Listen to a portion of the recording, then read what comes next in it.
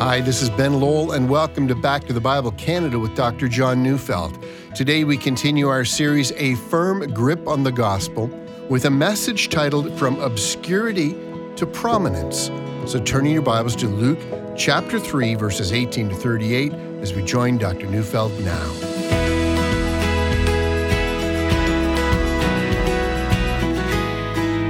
In Luke 3:23, Luke tells us that when Jesus began his ministry, he was about 30 years of age. Luke doesn't say that Jesus was 30. He says he was close to 30, not close to 20, not close to 40, but in the vicinity of 30. And if my calculations are right, that is regarding Jesus' birth, I would think that Jesus was at that time either 32 or 33. That means that for the first over 30 years of his life, Jesus lived in obscurity.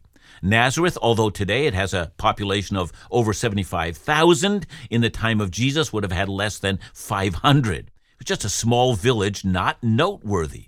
So is it really possible that all that Jesus was doing in those days was running a carpenter business? With the wisdom that he displayed in the temple at the age of 12, doesn't that seem insignificant? And of this matter, theories abound. Some have supposed that he traveled going as far as India, and of course, there's not one shred of evidence that that's true. Such ideas are in some cases wishful thinking, in other cases an attempt to portray Jesus as someone who is influenced by Hinduism. And of course, anyone who's ever studied the Gospels carefully will recognize that Jesus is thoroughly Jewish. He adheres to the law of God, and the first law of God is, you shall have no other gods. And that brings us back to the years before Jesus' public ministry and what he was doing then. And the honest answer is that we have no historical information about this at all. And the most likely scenario is that Joseph, his father, died before Jesus' public ministry began. And I say that because of several telltale signs in the gospel. One example is what Mathew mentions in Mathew 13:55 to 56. People were saying, "Is not this the carpenter's son? Is not his mother called Mary? And are not his brothers James and Joseph and Simon and Judas? And are not all his sisters with us? Where did this man get these things?" Notice they mention Mary, the 4 brothers, and a number of sisters, but they don't mention Joseph by name, and the reason must be that Joseph is no longer there. And so the likely scenario is that Jesus, being the oldest of a large family, did what any Jewish son would have done. He would have shouldered the large part of the duty as son to make sure the family survived after dad died. And so by the time of the beginning of Christ's public ministry, his brothers would then have been in a place to also shoulder some responsibility. But the text also indicates that Mary was never far away, even when Jesus was doing his public ministry. See, in John 2, John the Apostle records Jesus' first miracle, which was that he changed the water into wine. Now, that happened at a wedding, and John says that the mother of Jesus, that is Mary, tells Jesus they've run out of wine. So clearly there's Mary, and she's within the vicinity of Jesus and the disciples. At another time, we might remember that Mary and Jesus' brothers were trying to speak to him. And Matthew, Mark, and Luke tell of that incident, and that they couldn't get access to him because of the crowds. But the most telling story is what happened at the cross. Jesus is hanging there and dying, and Mary, his mother, is there.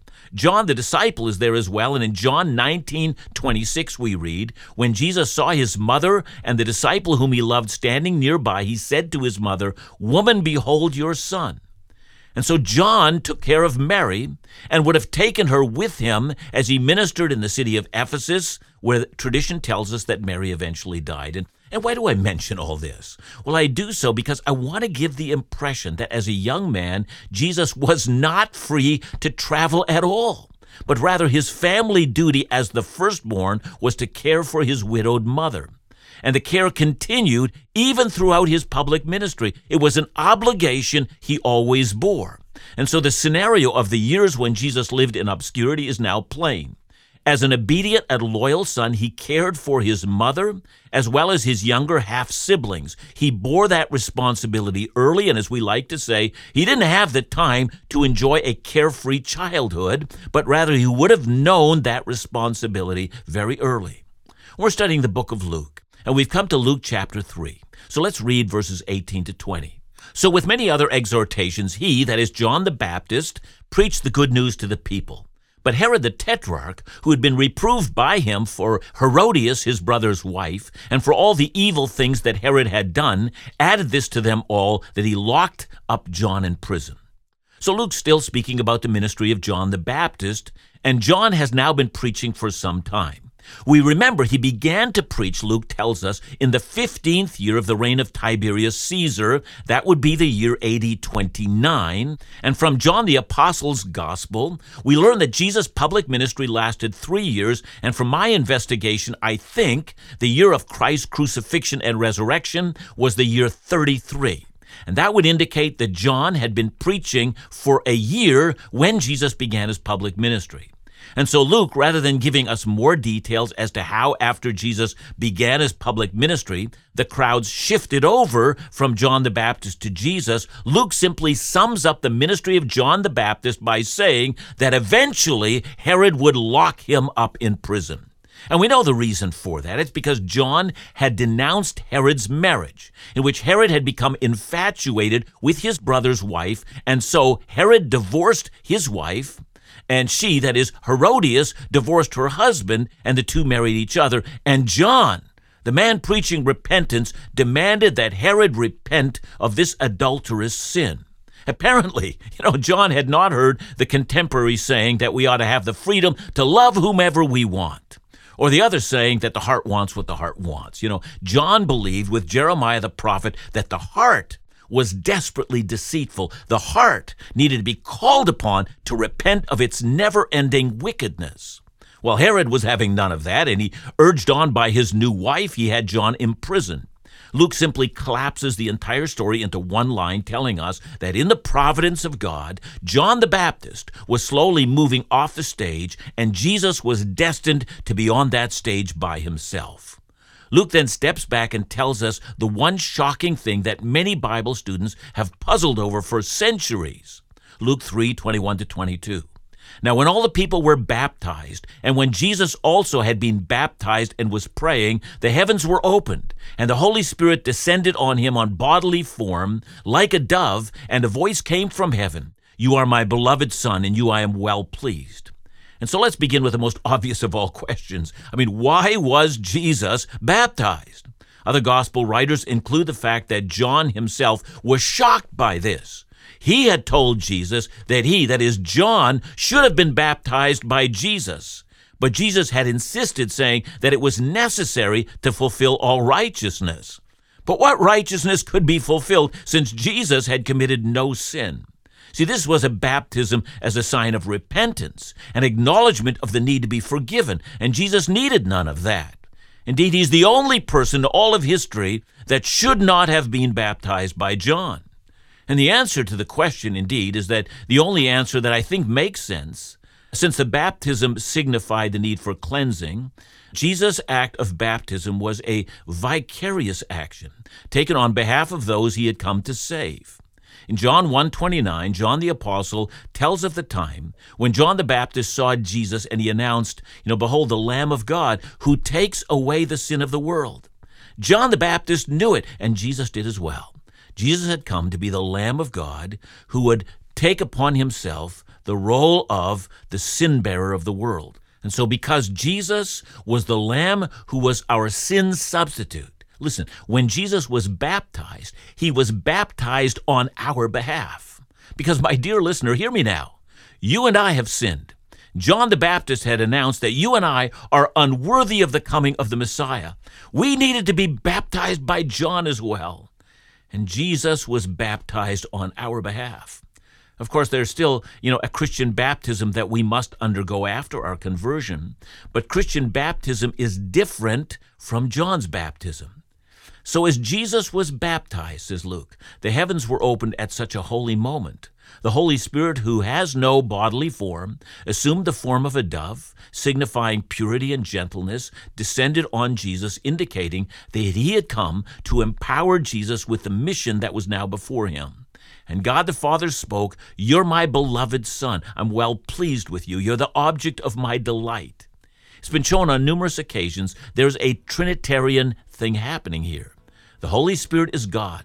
The Father is God, the Son is God. The three are one God, and yet they are three distinct persons. That is, we must never confuse the three persons of the Trinity. Many a heresy has taught that the three persons who make up the one God are interchangeable.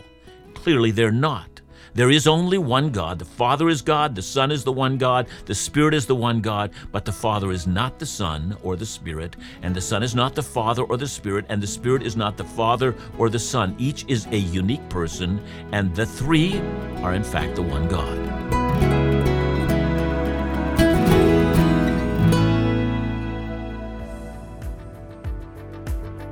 God sees every day that is to come. More so, he steers time and space towards his purposes.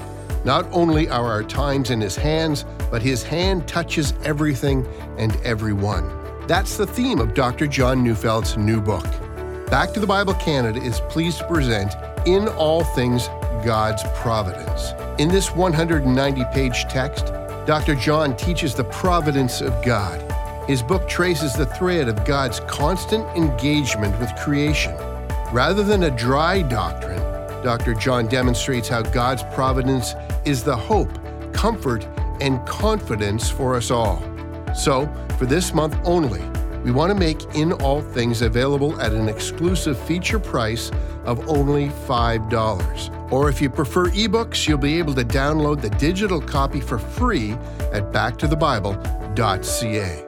To purchase your copy today, visit backtothebible.ca or call us at 1-800-663-2425. As Luke tells the story of Jesus, he now moves from the ministry of John the Baptist to the ministry of Jesus. And like Matthew, Luke thinks, if you're going to tell the story properly, you got to start it with a genealogy.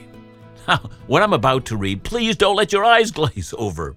Yeah, it contains a great many names you're not going to recognize, and we might wonder why it's there in the first place, but please bear with me. This is very important, so take a deep breath. Yeah, here we go.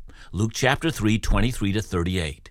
Jesus, when he began his ministry, was about 30 years of age, being the son, as was supposed, of Joseph, the son of Heli, the son of Mathew, the son of Levi, the son of Melchi, the son of Janai, the son of Joseph, the son of Matthias, the son of Amos, the son of Nahum, the son of Esli, the son of Nagai, the son of Maath, the son of Matthias, the son of Simeon, the son of Josek, the son of Joda, the son of Joanan, the son of Resa, the son of Zerubbabel, the son of Shealtiel, the son of Neri, the son of Melchi, the son of Addi, the son of Kosam, the son of Elmadam, the son of the son of Joshua, the son of Eleazar, the son of Jorim, the son of Mathat, the son of Levi, the son of Simeon, the son of Judah, the son of Joseph, the son of Jonam, the son of Eliakim, the son of Meliah, the son of Menah, the son of Mattatha, the son of Nathan, the son of David, the son of Jesse, the son of Obed, the son of Boaz, the son of Salah, the son of Nashon, the son of Amminadab, the son of Admin, the son of Arni, the son of Hetzron, the son of Perez, the son of Judah,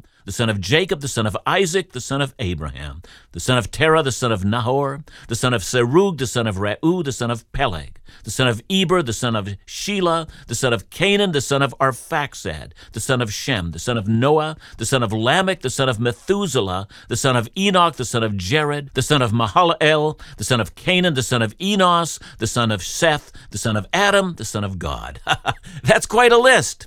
It goes from Jesus and works its way back to Adam, the first human being. Now, as was the custom of the day, it's not a complete list. The list could have been longer, but the words the son of can also mean the ancestor of, so Luke's list contains most of the names. There are 77 of them. And that takes us to the book of Matthew, and that list only contains 42 names.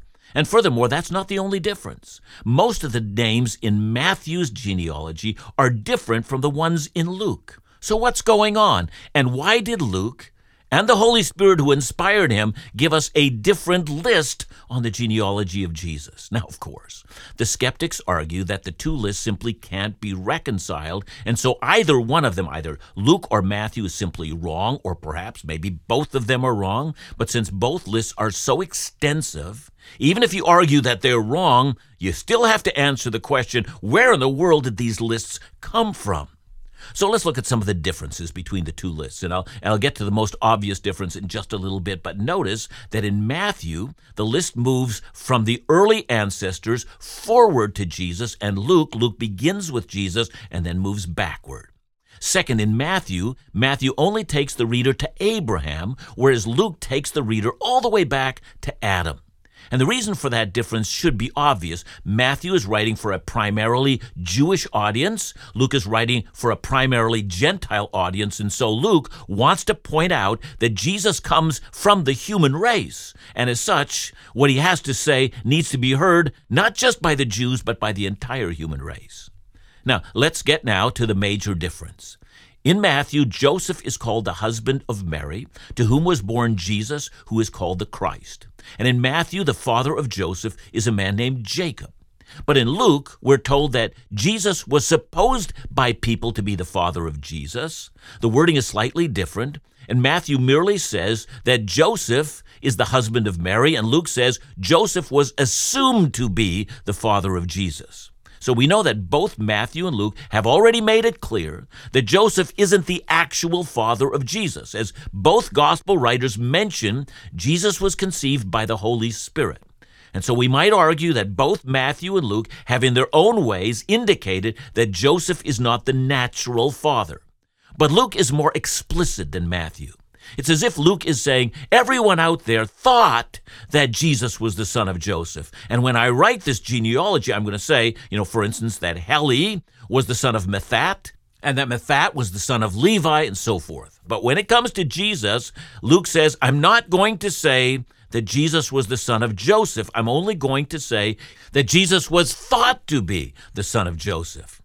And the way this is worded has led a great many Bible teachers to argue that Luke is signaling that the genealogy he's giving is really not the genealogy of Joseph at all, but it's Mary's genealogy. Matthew traces Jesus through Joseph, who adopted him, and proves that Jesus is in line for the kingdom of David. But Luke traces the genealogy through Mary, and there also we find that Jesus is also a direct descendant of David. Now, this may answer the question of the differences between these two lists, but there are those who deny that Luke is giving us a genealogy of Mary.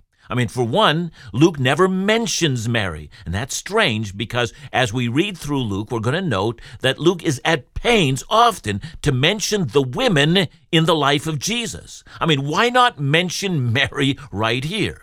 The fact that Luke doesn't mention Mary makes one wonder if this can be a genealogy of Mary at all.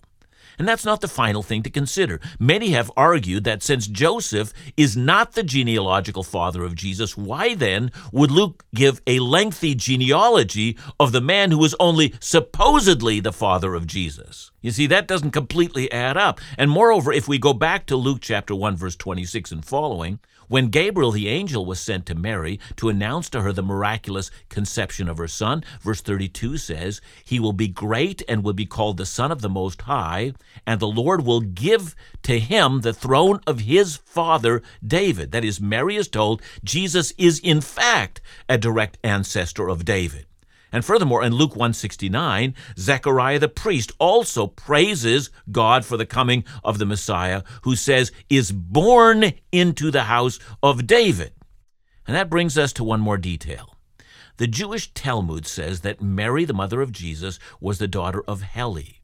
Now, that could only be correct if the genealogy in Luke is, in fact, traced through Mary.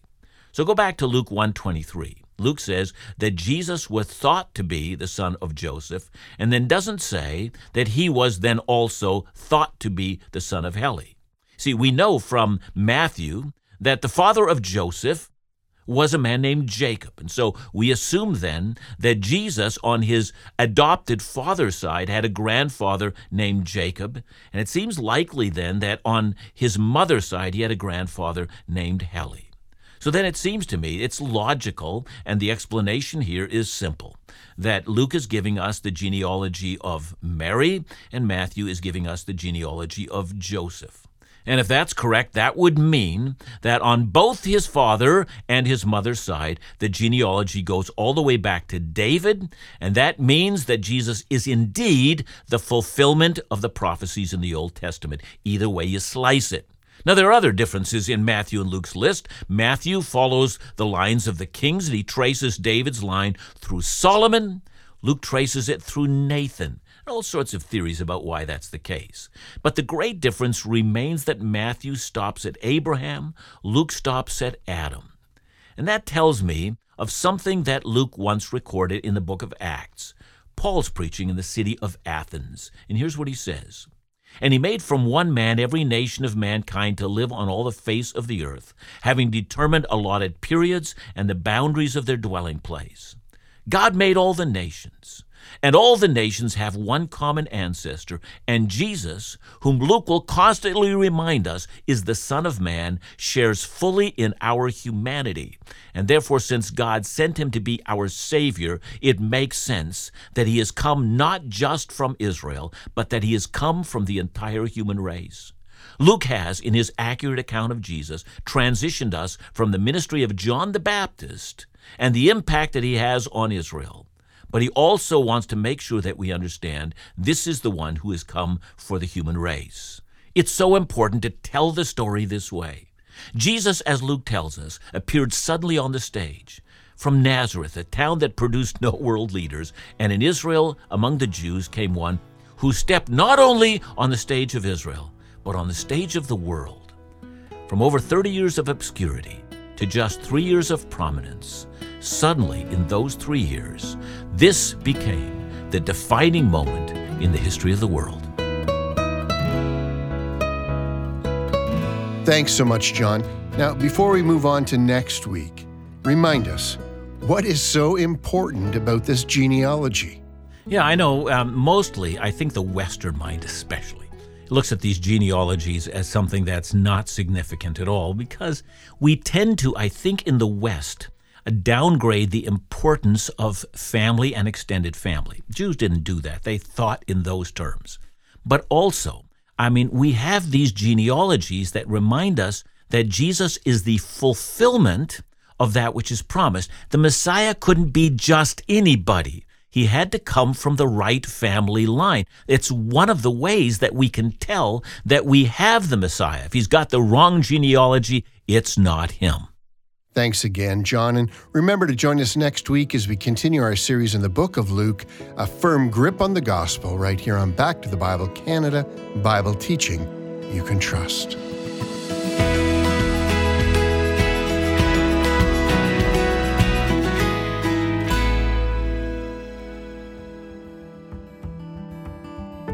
Want to receive all the latest from Back to the Bible Canada, Laugh Again, and In Doubt directly to your inbox? Want to be the first to know of all the upcoming ministry events and initiatives?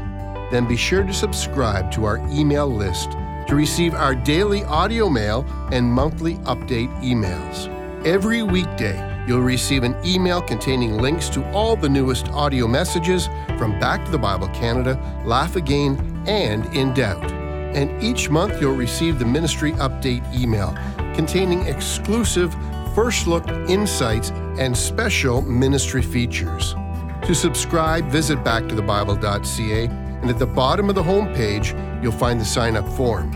Or if you prefer, just give us a call at 1-800-663-2425. And if you're able, please consider a gift to help ensure all the ministries of Back to the Bible Canada, all of its resources, continue to be made available across this country.